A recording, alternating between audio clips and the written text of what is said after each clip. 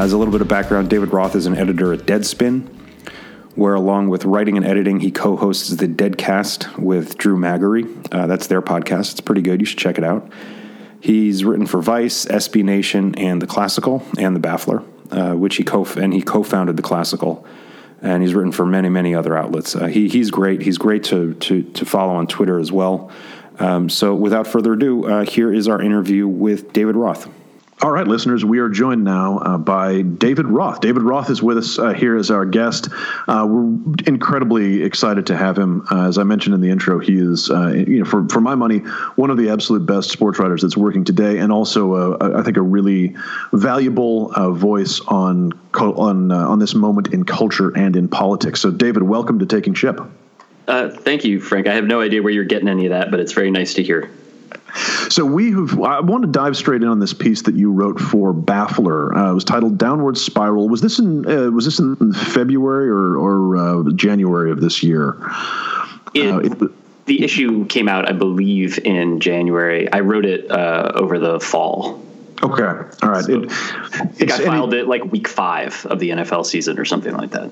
Got it. Okay, so it occurred through the 2017 NFL season, or it was written during that period, and then it was published in January. Got it. Yeah. We've talked on this podcast about the NFL before, particularly in the context of Colin Kaepernick. And this is not a sporting podcast. This is a politics podcast.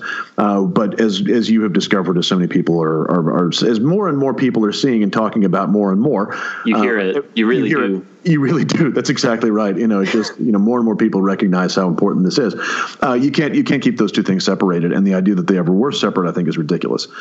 So we've talked about this in the NFL in the context of Colin Kaepernick and what it sort of says of how the way the NFL closed ranks around protecting this norm, of particularly black players, keeping their mouths shut is basically what was happening there. Sort of as a window to broader social and political issues. But so that's been the primary way that we've talked about the NFL. Your piece in Baffler refers to that, but it makes a broader case about the state of the NFL, and which is and it makes a good case, one of the better ones, for why the state of the NFL is a subject of general public interest. So I'm going to ask you for a second, in a second, what occasioned this piece, and then to talk a little bit about some of the content of it and whether your view of the NFL has changed or kind of what it is right now. But I will just say, I think you really encapsulated why the NFL is sort of transcends sports. In this way, you said the NFL's self-dramatizing rights of civic belonging are now a real and autonomous part of our bedrock national saga. And there's some real truth to that. It's been pretending to be an important national institution for so long that it kind of has almost become that by default. So what occasioned this piece about the NFL? What is the state of it? And what occasioned the piece? And what would you say now about where the NFL has gone culturally? I mean, in the most literal sense, what occasioned the piece was Chris Lehman asking me to write for a magazine that I've been reading since I was in college. And it was, I would have written about, if he'd asked me to just like really go back over in great depth, like Hanson's discography, I would have written the exact same number of words just for the contributor's copy of the magazine, honestly.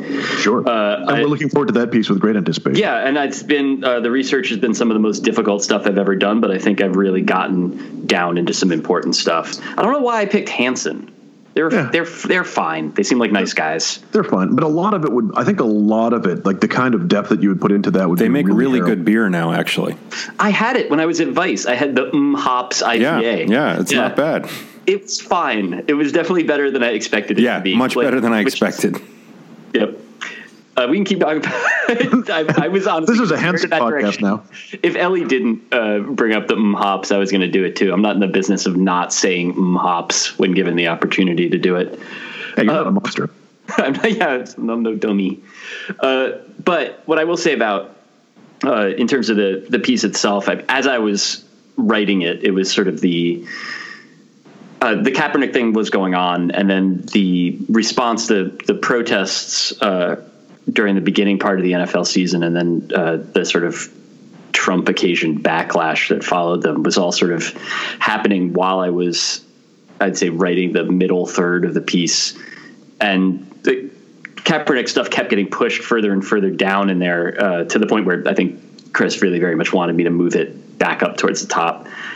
just because it seemed like what started with Kaepernick in terms of being, I think, a very lucid and coherent political protest on his part, quickly, in the way that everything sort of does now, like metastasized into this spectacle of, umbrage going one way or another, all of which more or less is at that point was dissociated from any actual political issue or political argument. That it eventually became, this sort of a series of old and familiar NFL things. Owners wanting to assert that they're in control of the players, fans wanting to yell at and dominate the players that they notionally love, but mostly kind of just use as a binge drinking excuse. And a lot of that stuff kind of came together in a way that I think was even dumber than I sort of would have anticipated if you'd told me that the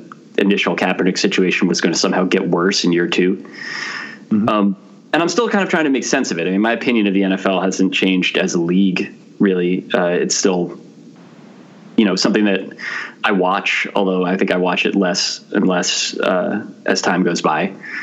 But I think, if any, like what's been interesting about the way that whole hell year that the NFL just had worked out is that I think it's the first time in a very long time that you can imagine things maybe someday being different in the NFL. And it's not going to be because the owners come to their senses, but I do think it's that's been a very go along to get along players union for an awfully long time, and they've been pushed around as a result. And I just don't know that is going to be tenable anymore for a number of reasons, but I just don't think the players are going to take that shit. So that's interesting. And that feels like the idea that the essential conflict at the heart of, because the NFL is sort of, it's been able to have it both ways for so long, like to be able to brand itself as this kind of like fourth branch of the military stroke family friendly, like family bonding experience, like all of the warmth and goodness of a kind of an America that a lot of the viewers would like to see. They've been able to get away with that without revealing that there's a pretty grim and kind of a dark core to that. And this season feels like that was like the essential problem was exposed at a level that with a clarity that we hadn't really seen before. And this is years in the making. I mean, people on the left have had, and I say this as someone who again is like you, I'm watching less of it, although I mean I still watch it from time to time. But people on the left have had objections to the way it's cartoonish and oafish mishandling of domestic violence incidents, the ugliness and ickiness of race, which has always been in there in one way or another, just never quite this baldly. And it's interesting to hear you say that you think it might change. So what is it that things have gotten worse, or is it that we are only seeing them more clearly now? And is that what might drive the change? Yeah, I think I would go with option C there. And just that I think things have, I believe, gotten worse. I think that just in general, the Trump period in our national history is, I think, defined by a sort of shamelessness and aggressiveness on the part of the most powerful people. And I think that it wasn't like the NFL was significantly less exploitive 5 years ago. I just feel like at this point, everybody is a little bit more, at least, owners, like the people in the NFL commissioner's office and the people making rules and handing down disciplinary, actions and stuff like that are all a little bit more overdetermined and a little bit more aggro in how they go about pushing all of that stuff. And that, conditions are a response going back the other way.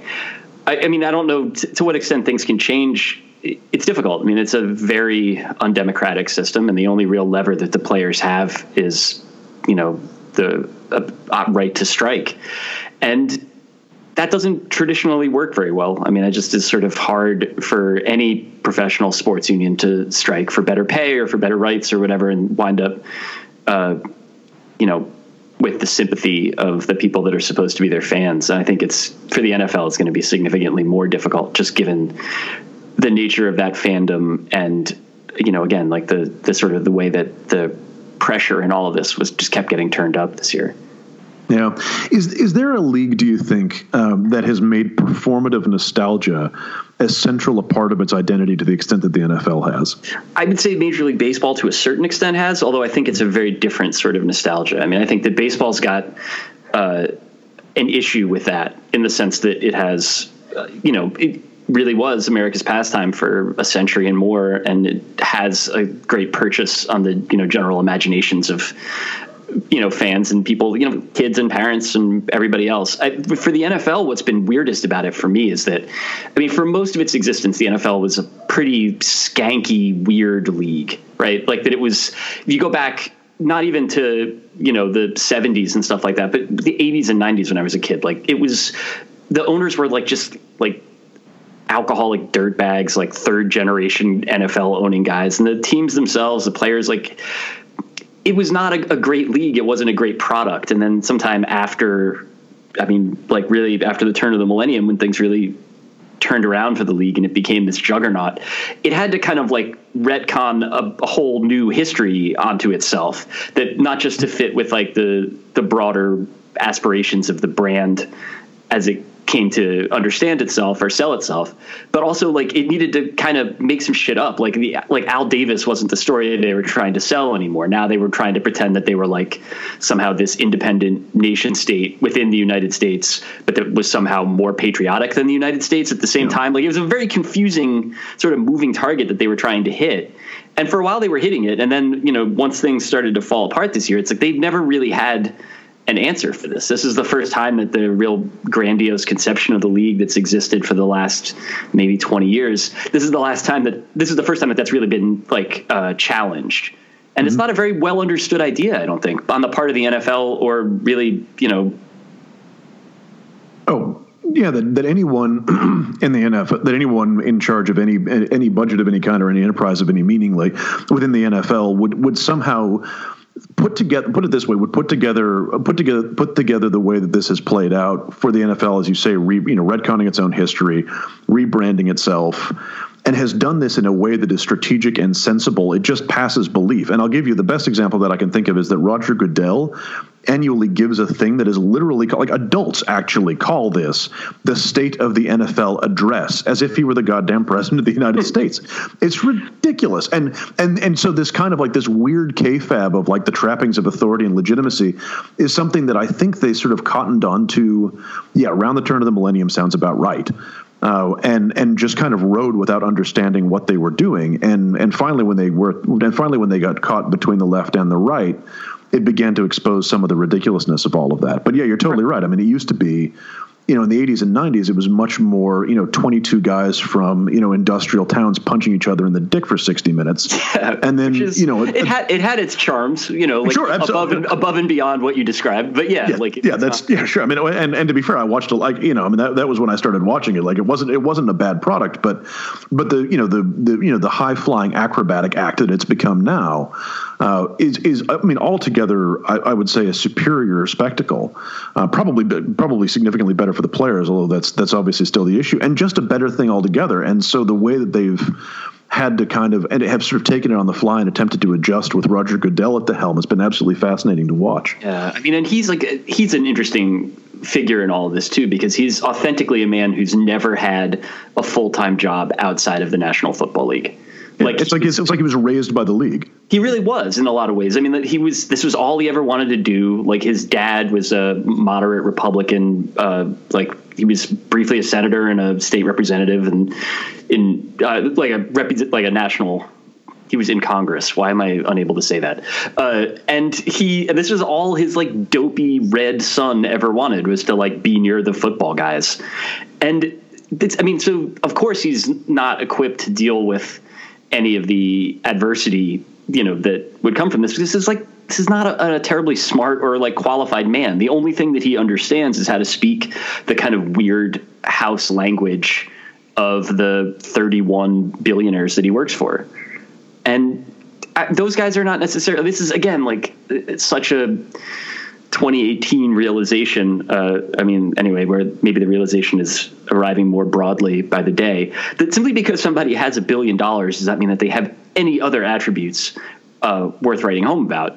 And this is, I think, what we've seen with this. The idea of the NFL owner as being somebody who treats his franchise like a public good, or even with anything other than the sort of utility that, you know, you would use, for instance, if you were pulling on a slot machine. Like, that just really barely is the case anymore. These are crass dummies who have very little attachment to their teams, but have realized that their communities in which those teams sit, but they realize how to, you know, extract the maximum amount of money from them. It's sort of hard to imagine why anybody would respect or whatever give the time of day to these guys. Yeah, it really is astonishing, and you know, I think, and that brings us to what, for lack of a better term, I'll sort of call this the cultural moment in which we live, because I don't know how else to describe it except this period in time and the things that are happening politically and culturally during it.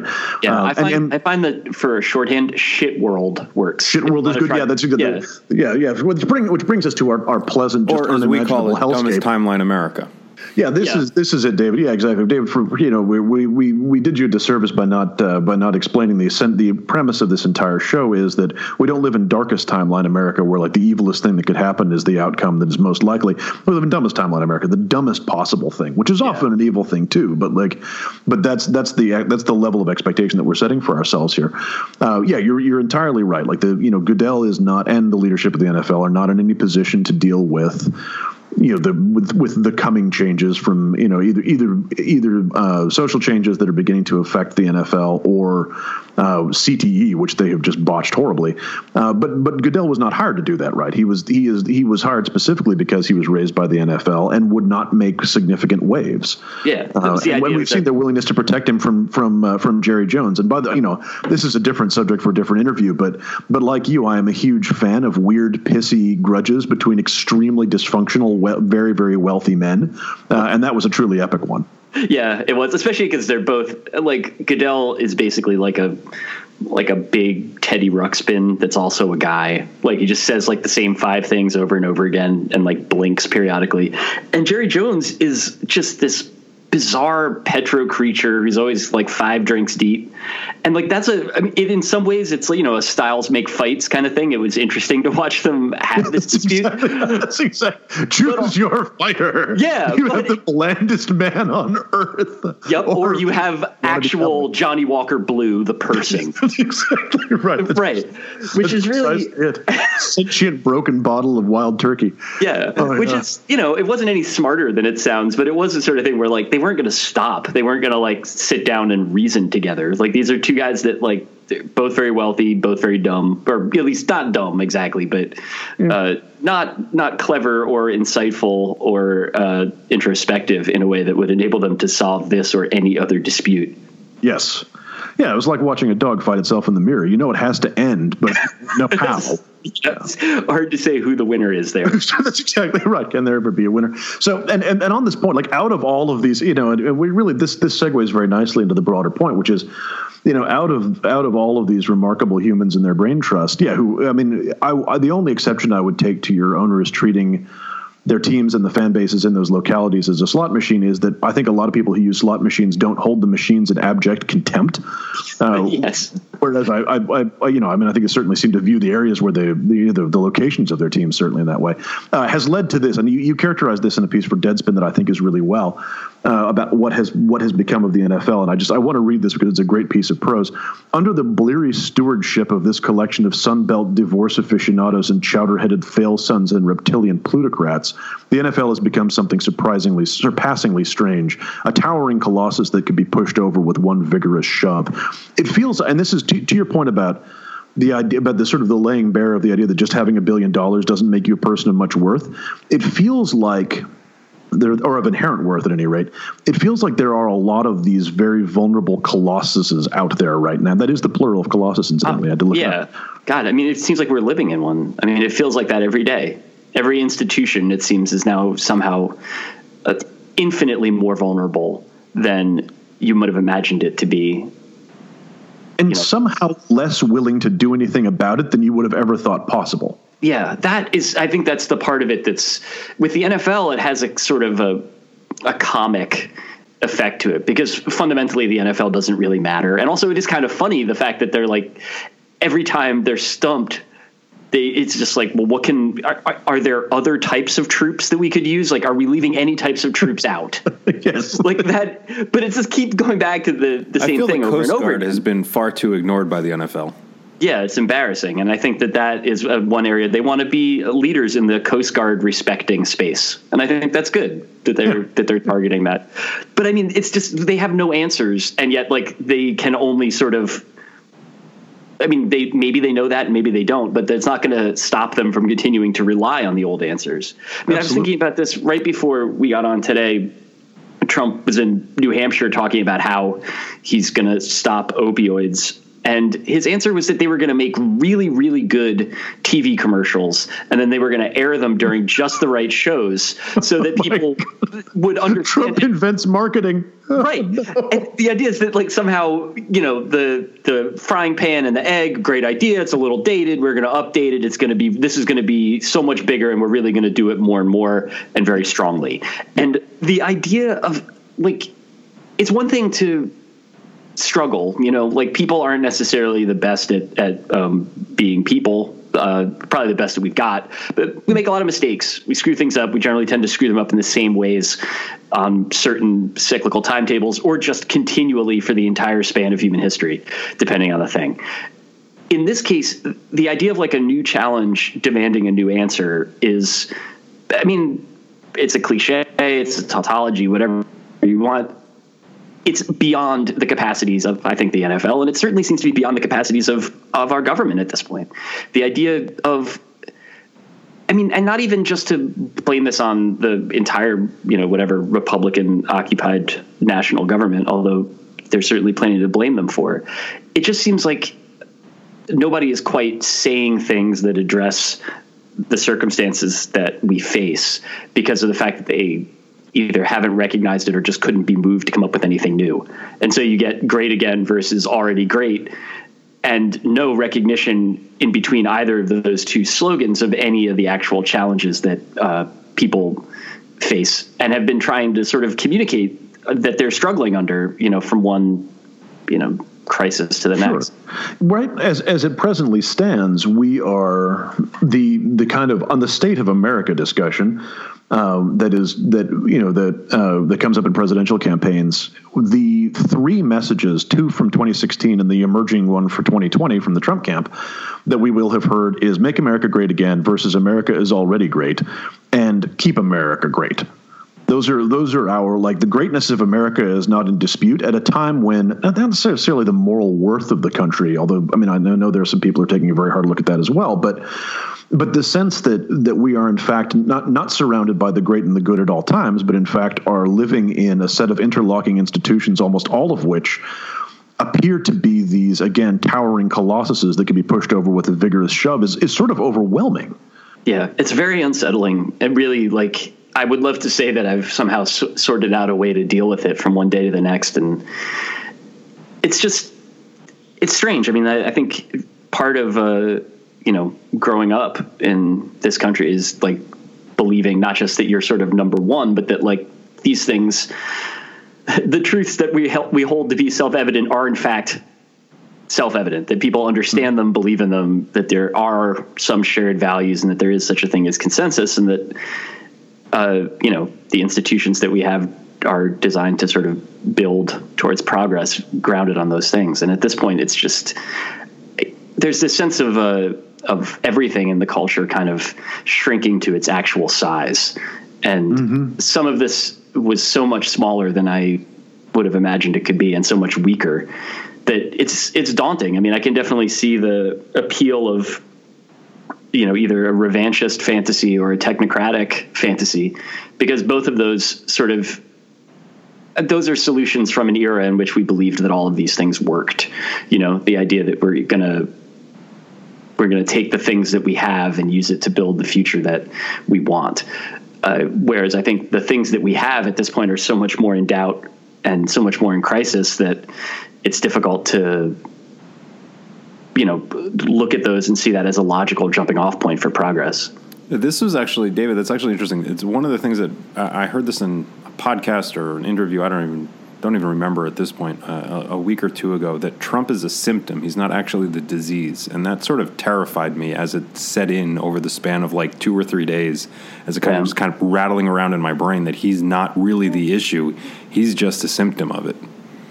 Yeah, I mean, he's sure an issue, but yeah, I agree with that. I mean, I think that there's he is an expression of, all of these things that are sort of inchoate, but also, increasingly less inchoate, increasingly, I guess you'd have to say coate. Surprisingly right. Troublingly coate, one might say. But there is that idea of that choice to just kind of live in a fantasy that's more comforting than the reality that's for sure that's how he does it. I mean, this is a guy that's just basically been hooked up to a television nonstop for 30 years and hasn't learned a single new thing during that period of time. But yeah, I mean, consider the alternative. If you think that sounds depressing, try the subway. No, and Sean Connery and Wesley Snipes can save the subway too, no? Yeah, it was that was one of my favorite dumb. Just the idea when Trump was talking about the bowling ball test with Japanese cars. I know that he's seen Rising Sun. I don't know that he's watched all of it, but the idea of Trump somehow leading into a conversation about at the beginning, the woman, very beautiful, and you do see her bosoms, is choked to death. Who committed the crime? I don't remember. Just going on, and he's talking to whatever the National Association of Manufacturers at that point. If we haven't had that moment yet, I think it could very well be happening right now. Almost certainly. I mean, has he stopped talking in New Hampshire? Because if not, we should tune back in and see if he's got another 40 minutes. He gets really sleepy around 5:15 and needs to be taken away from Mike. Yeah, exactly. That's when things get really dicey. It's just, oh my God, it's just a matter of the next NFL season. He's going to bring up Last Boy Scout. I just know it. He may have only seen one. Oh God, he's only seen one scene. But they're bringing guns these thugs are bringing guns onto the field. That's why we need to arm all the players. And the coaches, yeah. It just turns into the OK Corral. No, but that actually works perfectly because that's how the NFL will deal with CTE. Yeah. That's grim, but it is a solution. That's the thing. We've been talking about people not willing to look the hard solutions in the eye, and by God, we've got one now. See, this is the thing. When you get a new answer, when you see an authentically new answer, do you have the courage to face it down? To admit what it is? Yeah. So we owe you on this podcast a debt of thanks because one of the sort of themes of this enterprise and of our professional lives is asserting to extremely well-meaning and understandably very upset progressives that what they're seeing from Donald Trump is not some kind of three-dimensional chess, not some kind of brilliant strategy of distraction, but there isn't a plan. He's not trying to distract. It is just what you are seeing is exactly what you're getting. Don't overthink it. In fact, don't think it at all. He is exactly as reactionary and narcissistic and monomaniacal as he seems, and also as lazy and uninterested in learning and impaired. Right? Yeah, I think it's that last bit that's so hard for people to take. It's you can accept that he's wicked, but accepting that he's also an insane dumbass who doesn't pay attention to anything. That's a bridge too far somehow, I think. Yeah, it's a hard thing to admit because what we want when we have been beaten and that it wasn't the popular vote, but it did happen. The largest electoral college victory in history. Some people are saying, at least one person is saying that. When you've been beaten, you want to believe that you were beaten by the best, by someone else's cunning, by someone else's superior strategy or reason or whatever. And in point of fact, and so the idea of being beaten by this sort of commedia dell'arte figure is just more than I think a lot of people can stand. And I'm sympathetic to that. I really am. But this is just another way of just pushing a recommendation of a piece of yours to our listeners, which is you should read David's piece from Baffler again in August, which I believe was essentially on Trump and why not to expect too much from this guy? Yeah, it was right after Charlottesville too, so that wasn't a problem at the time. It wasn't like people were like, "Wow, I'm really disappointed. This seems way out of character for him." I think it was. just the first sense of how low it could actually get. Yeah, how inexplicably, ridiculously dumb it could get. So we could continue with this interview for considerably longer. But we appreciate you being able to join us this afternoon. We'd like to finish off with our lightning round, if we may. Yeah. So we're going to go through 4 questions real fast. What is a book, a piece of music, film, television program, essentially any piece of culture that you would like to recommend to our listeners? I mean, it's the last book I read, and it's depressing, but it's Evicted by Matthew Desmond, which is not about really any of the things that we talked about here, except for hopelessness. I mean, just in the sense of it is about... You're really selling this thing, Roth. I know, right. Also, it's very amply footnoted, and that's all I have to say. No, it's very good, but it is about people getting evicted and just sort of like marginal life in Milwaukee told from the perspective of landlords and renters. But what is interesting about it, I mean, it ends with a policy prescription. Like Desmond is a sociologist, not a politician or even I think an aspiring policymaker. But it, I think, is useful in the sense sort of connected to what we were talking about, that like it is a problem that everybody sort of knows exists. Nobody really quite understands just how bad it is, which it turns out is quite bad. But it is also the sort of thing that is easily brushed aside one way or another in terms of, don't get more house than you can afford, bootstrap yourself, your universal basic income or whatever. That there's all these like easy answers that avoid actually kind of wrestling with how challenging this stuff is at a human level, and then also, at every other sort of practical level. And I think doing that work, just in the sense of trying to engage and understand this stuff first, like that's where this has to sort of begin, the process of eventually figuring this problem or any other problem out. Like it can't just be saying, don't do it that way, which seems to be more or less where we're stuck at. Yes. And indeed, we can't even necessarily land there, because even though housing blew up and almost killed us all 10 years ago, we are now even no longer able to agree on don't do it that way. As we've seen recently, so even God. Sure. And the idea now is that it's like, don't do it that way. Like we know that won't work. So because if destroyed the economy 9 years ago. So they won't do it again, right? Like they're not stupid. Look, they have $1 billion. Like human history. The nice thing about human history is that we never repeat our mistakes. Yes, that's what I love about it. This original new creation. The writing is always so fresh. That's precisely it. So what is another lightning round, a food or a drink that you've had recently that you would recommend? Something that may bring a little bit of pleasure into the lives of our listeners.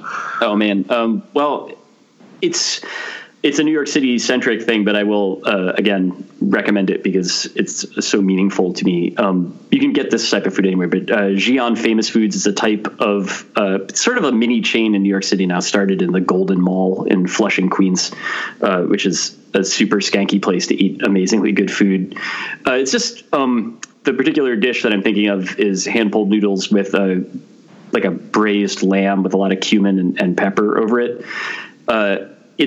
There's a couple of different foods that I think about all the time. This is the one that I happen to be thinking about right now. But it's a fairly short list. The idea of sandwiches that just kind of occupy my consciousness when I should otherwise be thinking about other things. And these are the noodles I think about. These are the noodles that you have been incepted with, and you'll never be able to get out of it. No, I totally get you. That's a strong recommendation and one of the better that we've had. Thank you. In the Trump era, this cultural moment, the hellscape, whatever it is we want to call it, lots of people are interested in doing something, some good somewhere. Is there an organization that you recommend supporting, and why? I mean, I can tell you that I'm a member of the Writers Guild of America. I'm a member of the Democratic Socialists. I mean, these things have been useful to me, and I would say that in my life, nothing has had more professional and psychological benefits simultaneously than working to organize my former workplace, and then being a member of the union and going to a number of boring meetings and doing all that stuff. It's not, I know, a thing that everybody can do, but I do think that it's really the only answer that I've found work-wise for the sort of challenge of agency in having to try to function as an autonomous professional being in this climate. It seems like a silly thing to say, like, organize your workplace, because I know that's not an option for everybody. There's a lot of people that are freelance. There are a lot of people that are on edge, but I think it's the single best thing that you could do for your work life, and in a lot of other ways for yourself, because there's just some of these problems of just in general, like a parlessness of day-to-day life. Like, you can't solve that through positive thinking or like mindset or whatever. I mean, there has to be solidarity, and there has to be some sort of action on that. Indeed, no matter how serious a mindset expert you may be, we can all aspire to be Cernovich. Even if you get your brain totally smooth. That's precisely. If you just take this series of vitamins and maybe some other metals, we're not quite sure what's in this stuff, but if you take it, you're going to be like, you'll get your brain smooth, you'll get your mindset right, and then and only then will you become a conqueror of the world. Yeah, that's the other thing. If you can't organize your workplace, definitely order Chalk X from Alex Jones. That's a liquid chalk drink, and you can just do that, and it will make your consciousness much more powerful than you ever imagined. We are reasonably confident it will not kill you. Yeah. Reasonably confident. That's the FDA's actual report. If it does, it's probably like a Soros thing designed to discredit Chalk X. That's exactly. Well, sometimes we have to call a little bit from time to time. on the subject of the Writers Guild, you made the point that yes, it is the case that not everyone is in a position to organize their workplace. Even for freelancers, however, I just wanted to bring this up for our listeners. There is the Freelancers Union. It is the ultimate cat herding project in some respects. It is. I am not going to mince words. They have a very steep hill, but they, I think, in many respects, do a very good job. They were collectively bargaining health care for freelancers before the ACA. It's true. There's value in them as well. So I think I actually was down with them. I had HIP through them back in the middle of the last decade. Yeah. So and you have a sense of the difficulty of organizing across every field. Oh my God! Yeah. I mean, it's nightmarish, but they continue to do God's work. So, listeners, if you're out there and you're and you are a freelancer, and a number of our listeners are, and you are looking for a way to be part of something greater that may at least be able to look after some of your interest, consider them. And take Roth's advice. If you can organize your workplace, do it. Do it before you have to, because if you have to organize and haven't organized, it's too late. Yeah. Yeah. So, David, where can people find you if they want to follow your work and your thoughts? Oh, boy. Most of it's at Deadspin now, which is where I work during the day. And then, I tweet, which, if that's something that interests you, you should definitely follow me on Twitter. If you would like to maintain a moderately high opinion of me, you should just don't do that. You can just read the stories and the dumb blogs that I do. But there's other stuff at other places. I don't have anything new coming for The Baffler, but I'd love to write for them again. I'm doing a sort of occasional series of stuff for Medium about how the internet makes us crazy, and I've been working on a couple of things from that very, very slowly. Mm-hmm. But yeah, I'm just trying to find some sort of way to feel like I'm not writing the same column about the NFL 5 times in a row. So sure, there'll be some non-sports stuff mixed in there too, just for my own sake. Sure. Well, that's excellent, and I'm looking forward to reading that. I do on the sports question. I do want to ask you one last one. Is it possible that Ben McAdoo and Bob Huggins get their clothing from the same place? Actually, no. Let me ask you: is it possible that they don't? Is there any possibility that there are two people who would sell a garment like that? I would love to say that this is a large universe, right? There's many billions of people on Earth, and we have to assume that some percentage of them are in the business of selling extremely girthy windbreakers. But I know for a fact, because I watched Huggy last night, it's the same make, it's the same model of windbreaker that Nike makes that McAdoo wears. Only McAdoo's had the New York Giants logo on it, and Huggins has the West Virginia logo on it. I know this because when I was reporting a blog, which is not really quite the right word for it, on Ben McAdoo's hideous clothing during his time with the Giants, I looked on the NFL team store to try to find the actual items that he was wearing and how much they cost. And then those items in the way that the internet's advertising algorithms work, I was followed across the entire internet oh no, that double XL Giants windbreaker for like a month. And everywhere that I went, that was the ad that popped up. It's like, we saw that you were looking at this. Have you reconsidered your decision to buy the short sleeve quarter zip 2XL Giants windbreaker? It's the quarter zip and the short sleeve. It's the sleeves. Why? I can't get my head around it, Roth. Why would anyone have practical. A garment with sleeves that just go to the elbows? It's insane. They're extremely loose too, so it's the sort of thing where, like, not only do they go to the elbows, like there's a good chance, like a pigeon could fly up there comfortably in the space between the bottom of the sleeve and your arm. It almost certainly has. Like, I do keep waiting for something to escape out from under Bob Huggins. They're cut in such a. I mean, like, Huggins himself is a girthy fellow. Like, his body shape is kind of like grimacy. If you're familiar with McDonald's Land, it's like that kind of like a heirloom eggplant sort of physique. And so this is like maybe not the worst sort of garment for him, but somehow this on him is huge. McAdoo had been heavier earlier. He'd lost a bunch of weight when he became the Giants head coach. And it was like he just kept – I don't even know if they make these windbreakers in a size that's a little more fitted. Like, they are just sort of designed to, I don't know, fill with wind and carry you short distances. It's bizarre. They're really remarkable. I've got another 20 or 30 minutes on this if you want to keep talking about windbreakers, by the way. I'm looking. We've got to have you back to pick that one up, because this is the important content that this country craves at this difficult time. Yeah, and I can take it a little bit further. My wife, who happens to be in fashion, when she had to design a vest, she called it the thong of outerwear. It is. Oh my God. That is also not the worst band name that I've ever heard, if I'm being honest. Yeah, it's not bad. It's a strong entry. It's like a Hawkwind cover band, though. It's like really unbearable, long, ponderous. Yeah. Oh man, I get one of those famous Hawkwind cover bands you see playing everywhere these days. Oh yeah. You can't swing a cat with that in one of them. David, thank you so much for joining us this afternoon. This has been great. Thanks for having me, man. I appreciate it.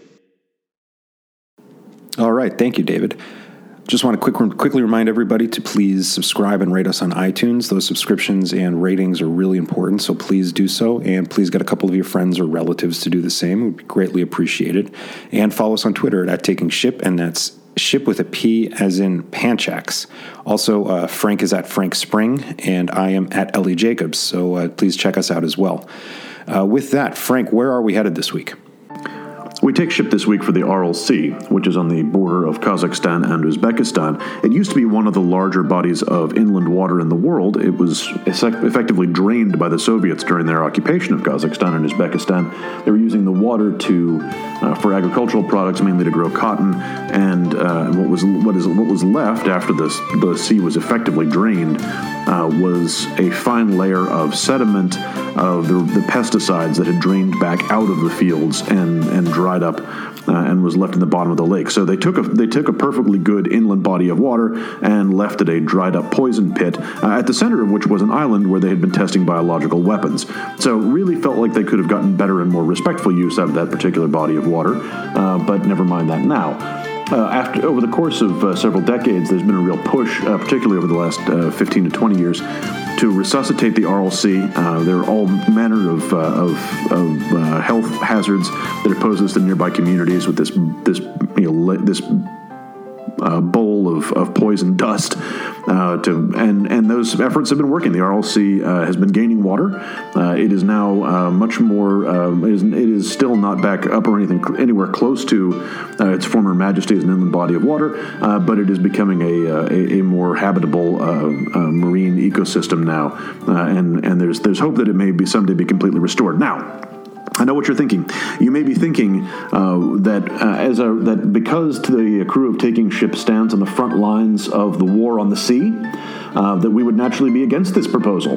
That we would, and I want to assure you that we are not wavering one moment. We are not wavering 1 inch from our commitment to the defeat of our perfidious aquatic foes. However, this gives us an opportunity to make an important policy clarification and also to do some good in this world. So I would like to say definitively that the Aral Sea is not actually a sea. It is inland. It is therefore a lake. I would respectfully submit they think about changing their name from the Aral Sea to the Aral Very Big Lake, and it is therefore exempt from our war on the ocean itself and the ocean's war on us, provided it keeps its nose clean.